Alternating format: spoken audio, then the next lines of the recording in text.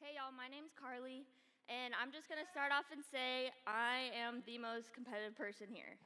Whether it's driving or sports or eating or, well, I don't really like to run, so probably not that, but I am so competitive.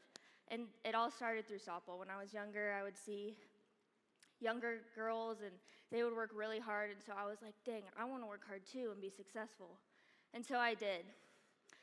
Actually, a few years ago, there was this girl on my softball team, and she tried out and she made the team, and she played my position, and I was like, oh no, that's not about to happen. We're gonna have to draw a line right here. You can go to another team, but she made the team. She was awesome. This girl was 10 times better than me, and so I'm thinking how can I slip my way in here? How can I take her spot? And so I saw in practice that she got so lazy. This girl, she's like, I hate practice. And I'm like, boom, there it is. I'm going to outwork her. And so I did. I stinking worked my butt off, and I did. I worked so hard, and I'm like, I'm going to beat this girl out. And so I did. And this mindset of competitiveness, I brought it into my spiritual life. I read the Bible all the time. I prayed every day. And the days where I would forget to read, I would double up the next day. Just whatever I had to do. Even when I wrote the word God and I accidentally put a lowercase g, I would cross it out and put a capital G just because I felt bad. And so a few months ago, I am sitting at this conference with our youth group, and this guy's talking, and he's like, we can't give anything to earn God's love. We can't work for it. We can't do anything to earn his love. And I'm sitting there, and I'm like, that is me. I'm trying to do all these things. I'm trying to read every day. I'm trying to pray all the time just so God will love me.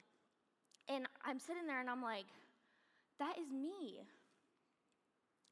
And I realized, even though I knew Jesus, I understood Jesus, and I understood grace, something caused me to believe that I had to meet God halfway.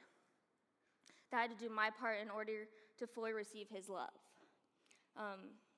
So at the conference, the guy continues and says, there's no amount of good works that could ever repay Jesus for what he did on the cross. And that hit home with me. I just hit home.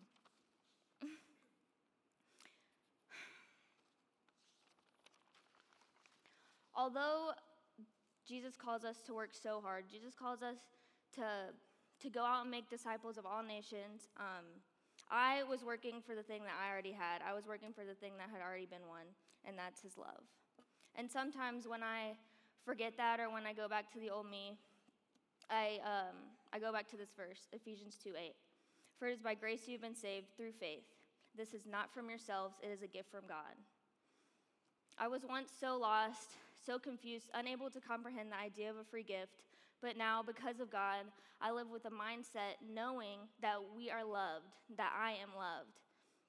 And I'm not here to repay him for the debt that I felt like I owed, but to help rescue others just as he rescued me.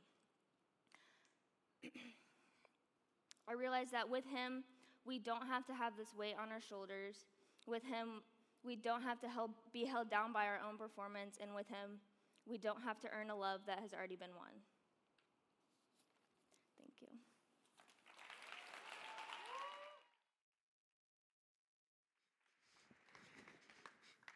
All right. Good job, Carly. Give it up. That was amazing. All right. Open with me in your Bibles. Oh, my name is Chase Cardiff, by the way. No, I'm not that special. Trust me. Okay, so open up your Bibles to Ezekiel chapter 37, and we're going to be in the Old Testament.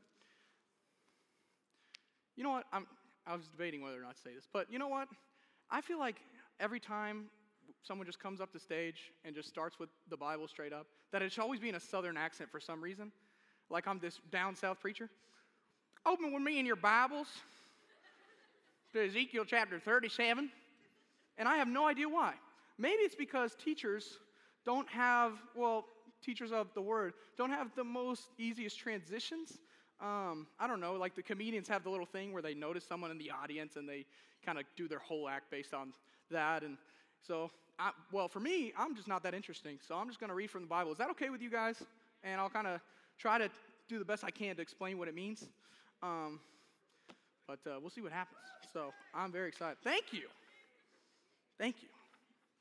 I'm so excited you guys are here tonight. Okay, let's get it done. Let me find my place. All right, Ezekiel chapter 37. The hand of the Lord was upon me, and he brought me out by the Spirit of the Lord and set me in the middle of a valley. It was full of bones. He led me back and forth among them, and I saw a great many bones on the floor of the valley, bones that were very dry. He asked me, Son of man, can these bones live? And I said, Sovereign Lord, you alone know. Then he said to me, Prophesy to these bones and say to them, Dry bones, hear the word of the Lord. This is what the sovereign Lord says to these bones. I will make breath enter you, and you will come to life. I will attach tendons to you and make flesh come upon you and cover you with skin. I will put breath in you, and you will come to life. Then you will know that I am the Lord. So I prophesied as I was commanded, and as I was prophesying, there was a noise, a rattling sound, and the bones came together bone to bone. I looked, and the tendons and the flesh appeared on them, and skin covered them, but there was no breath in them. Then he said to me, Prophesy to the breath, prophesy, Son of man, and say to it, This is what the sovereign Lord says. Come from the four winds, O breath, and breathe into these slain, that they may live. So I prophesied as he commanded me, and breath entered them. They came to life and stood up on their feet, a vast army. Then he said to me, Son of man, these bones are the whole house of Israel. They say, Our bones are dried up, and our hope is gone. We are cut off. Therefore prophesy and say to them, This is what the sovereign Lord says. O my people, I am going to open your graves and bring you up from them. I will bring you back to the land of Israel. Then you, my people, will know that I am the Lord, when I open your graves and bring you up out of them. I will put my spirit in you, and you will live, and I will settle you in your own land. Then you will know that I, the Lord, have spoken, and I have done it, declares the Lord. Now, that's a lot to take in, right? 14 verses. I didn't stop once. So I'm going to try to break it down and explain to you what it means to the best I can. So before Ezekiel's very eyes, there's these bones, and he's just walking through a field of bones. And you all live in Texas. You've all driven past old bones of dead various animals, et cetera, and, it's kind of disgusting. But, I'm sorry, I'm trying to stay focused. Okay. So, before Ezekiel's eyes, these bones came together, assembling skeletons into skin. And this is not some fun little story or parable that didn't actually happen. It's kind of like a metaphor. Like, this is real life. Like, this is God used Ezekiel to make bones come to life. Like, that's like a real thing that actually happened. And you think, what is the relevance of this story? It seems all over the place. This guy's just standing out in a field with a bunch of bones. It's like, okay, man, what's the point? What's going on? So, basically...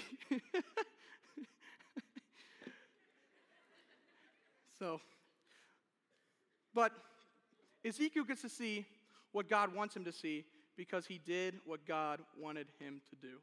In verse 3, it says, He asked me, Son of man, can these bones live? I said, O sovereign Lord, you alone know.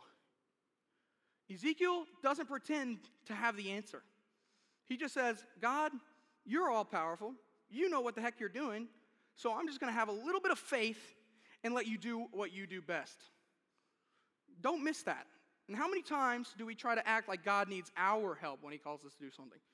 Our extent of the job is to do what he says and not to question him or to reach for the sword and try to defend him. God's got enough power on his own. We don't need to defend him. And we don't need to question him either because he knows what's best for us. So when we know that will, it's our job to put that will into action.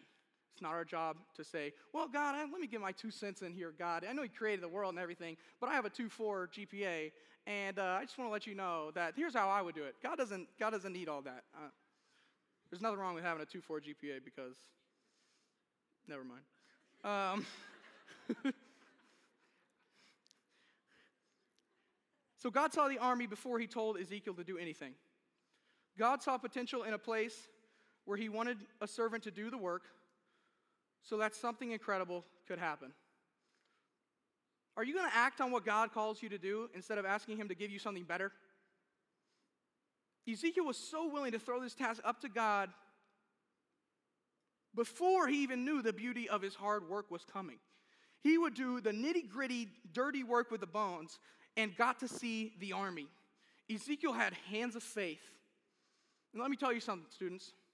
In our schools, in our town, and even in this ministry, we see bones all the time. And when we see bones, it's not our job, contrary to popular belief, to sweep them up and sweep them under the rug. It's our obligation and our calling to have a little bit of faith and to get a little uncomfortable and to make disciples, because that is the main point of Christianity, the main point of the gospel. And guess what? You're not going to be in a perfect little niche your whole life to where you know exactly what you're going to do. And this is how God is going to use me. I'm going to be in this church, and I'm going to have this person come with me. And that's just, life happens, guys. It's not like that. It's not our job to tell God what he needs to do. It's our job to do what God wants us to do. And if we just have a tiny bit of faith, we can put that into action in a way like we've never seen before. Let me keep going.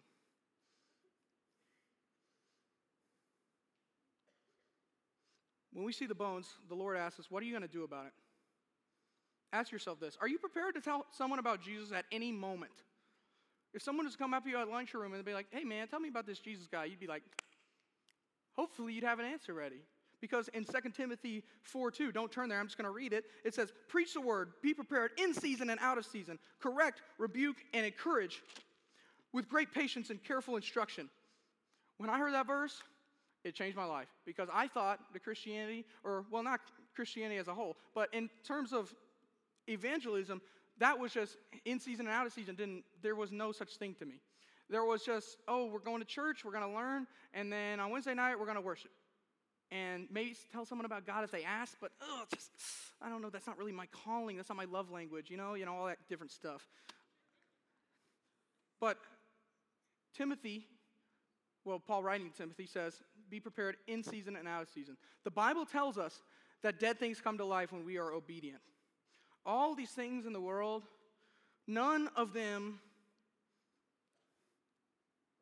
are ever going to touch the feeling you get when God speaks through you to lead someone to Christ. And let me tell you something. God does not see dry bones in you. He's looking out into a vast army. He sees the army before the bones are even put together. So how do we have hands of faith and hearts of readiness? I'm going to give you 4 steps. Write these down. Step 1, we have to be in the world, but not of the world. We have to understand how the bones think, but not lie down in the bones. Understand that they are a person just like you. When you're talking to someone, you don't scoop down to their level, because there's no level to be had. The foot of the cross is level ground. It's a flat surface. Does that make sense? We have to be in the world, but not of the world. Step 2, don't ever tell yourself that you're not good enough to do something amazing for the Lord. We can make an impact on so many more people if we don't let the world stop us. God chooses the unchoosable, living proof right here. If God picked favorites, I would not be standing up here right now. That's a fact. And I know people in this room have seen me do some terrible things that I regret deeply. But God chooses the unchoosable. God loved me when I couldn't love myself. So don't get bogged down in your sin and allow yourself to say, well, I guess, I just struggle with this, so I can't do this and this and that. There's literally no part of here that says this. You have been handpicked to do something great, and now it's our job to put our faith into action. Step 3, broaden your horizons and don't be afraid to try new things. Like I said, Christianity is not about knowing exactly how God's going to use you. It's about opening up your heart and working hard where he places you. Someone videotaping me over there?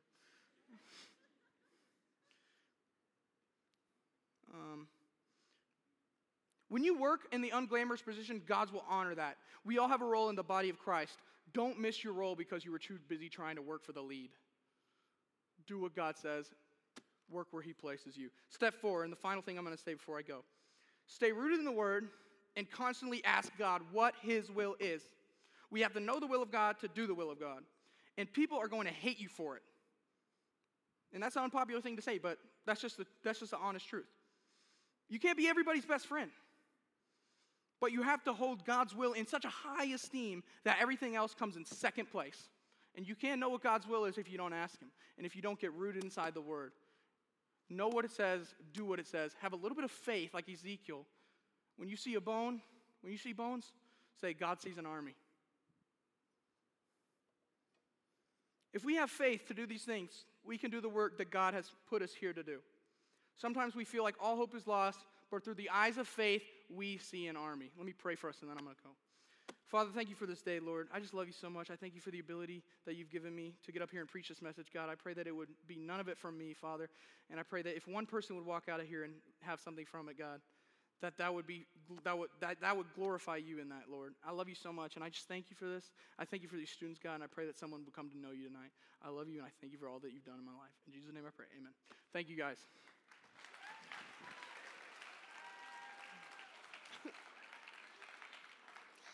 Hey, y'all. My name is Emily, and I love to say yes to people. Now, I was lucky to have been raised in a home with two loving parents who love to do things for others. Whether it was my dad mowing the next door neighbor's lawn just to help him out, or my mom taking time out of her day to help me wash my car, my parents have always been very giving people, and so it rubbed off onto me as well. I love to say yes to people whenever they ask me for help or whenever I see that it's needed. My problem isn't so much that I say yes, but that I don't know how to say no. Now, am I saying that I struggle with saying no to doing the dishes after dinner? Not at all.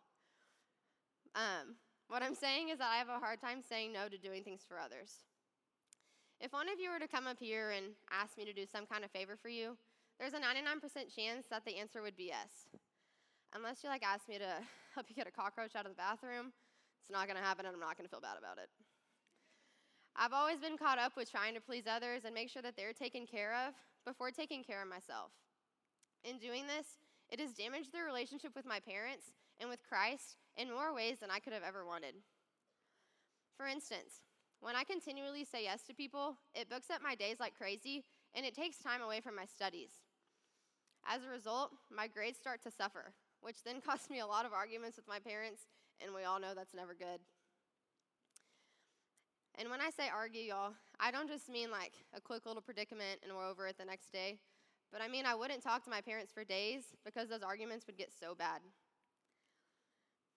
And trust me, I saw what it was doing to my parents and I saw what it was doing to our relationship, but I was too selfish and way too caught up in what I wanted and what I thought I needed to do anything about it.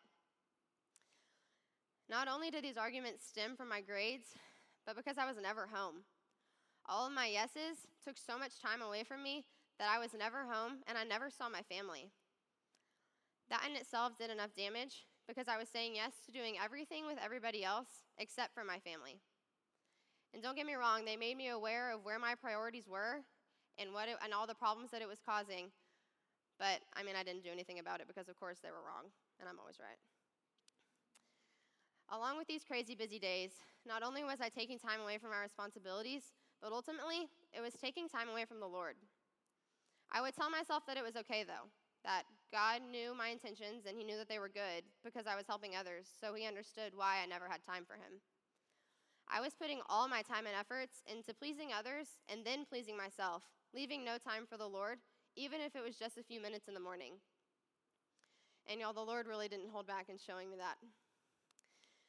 Slowly but surely, everything started to fall apart, and I was grounded a lot.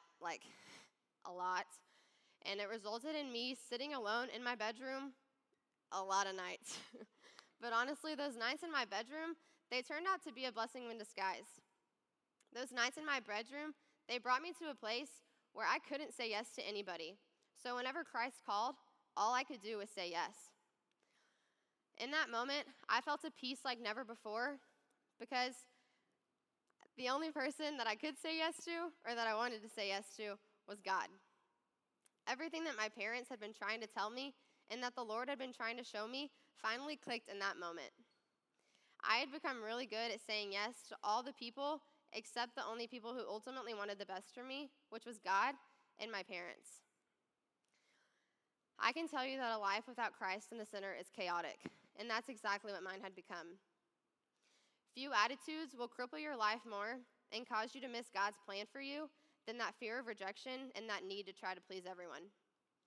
In John 15:5, the Bible says, "I am the vine, and you are the branches. Whoever abides in me, and I in him, he it is that bears much fruit. For apart from me, you can do nothing." Y'all, time with the Lord and making sure he is the center of all we do is so crucial, and it has taught me two major things in life. One, it's that my parents really did know what they were talking about. And two, that I have to start saying no to others in order for me to say yes to God. Thanks.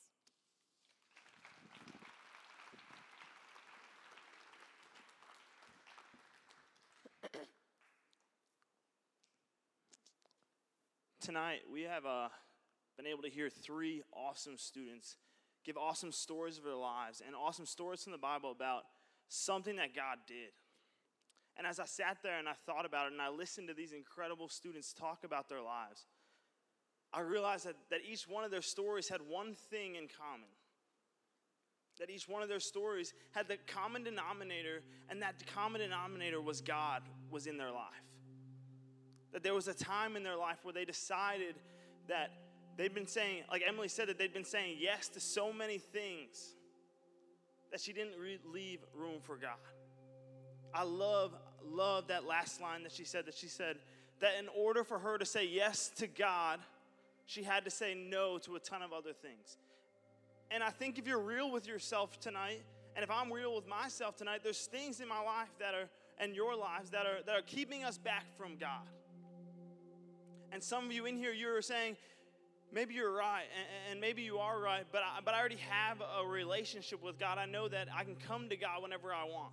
But I also believe that there's some of you that have walked in here tonight, maybe not knowing what you were coming to, or maybe not really fully understanding what it was going to be like.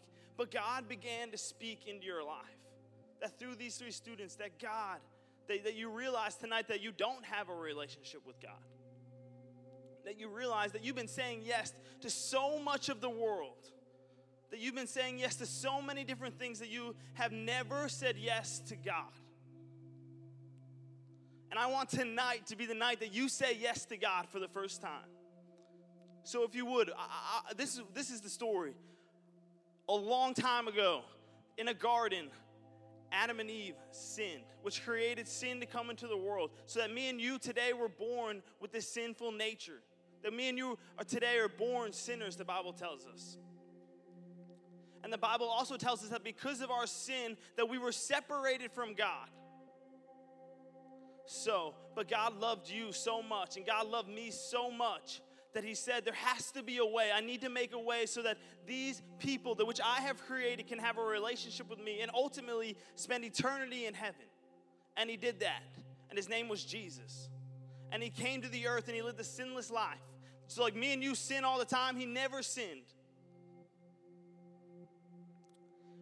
And then they put him on a cross and he died, taking our sin, because the penalty for our sin was death, the Bible tells us. The Bible says that the wages for our sin is death. And Jesus took that death when he hung on the cross. And then he laid in a grave for 3 days. And he rose out of that grave to show that when we have a relationship with God, that you and I have a relationship with God, that we too can rise. And we can spend eternity with God in heaven. So I want one of you tonight to say, I believe one of you need to say yes to God tonight. That one of you have heard this story about Jesus and you're saying, this is what I need.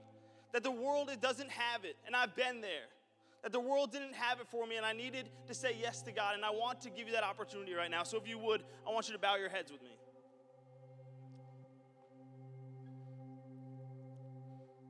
If you have never, ever said yes to God, and you know that tonight is your night, I want you to pray this prayer.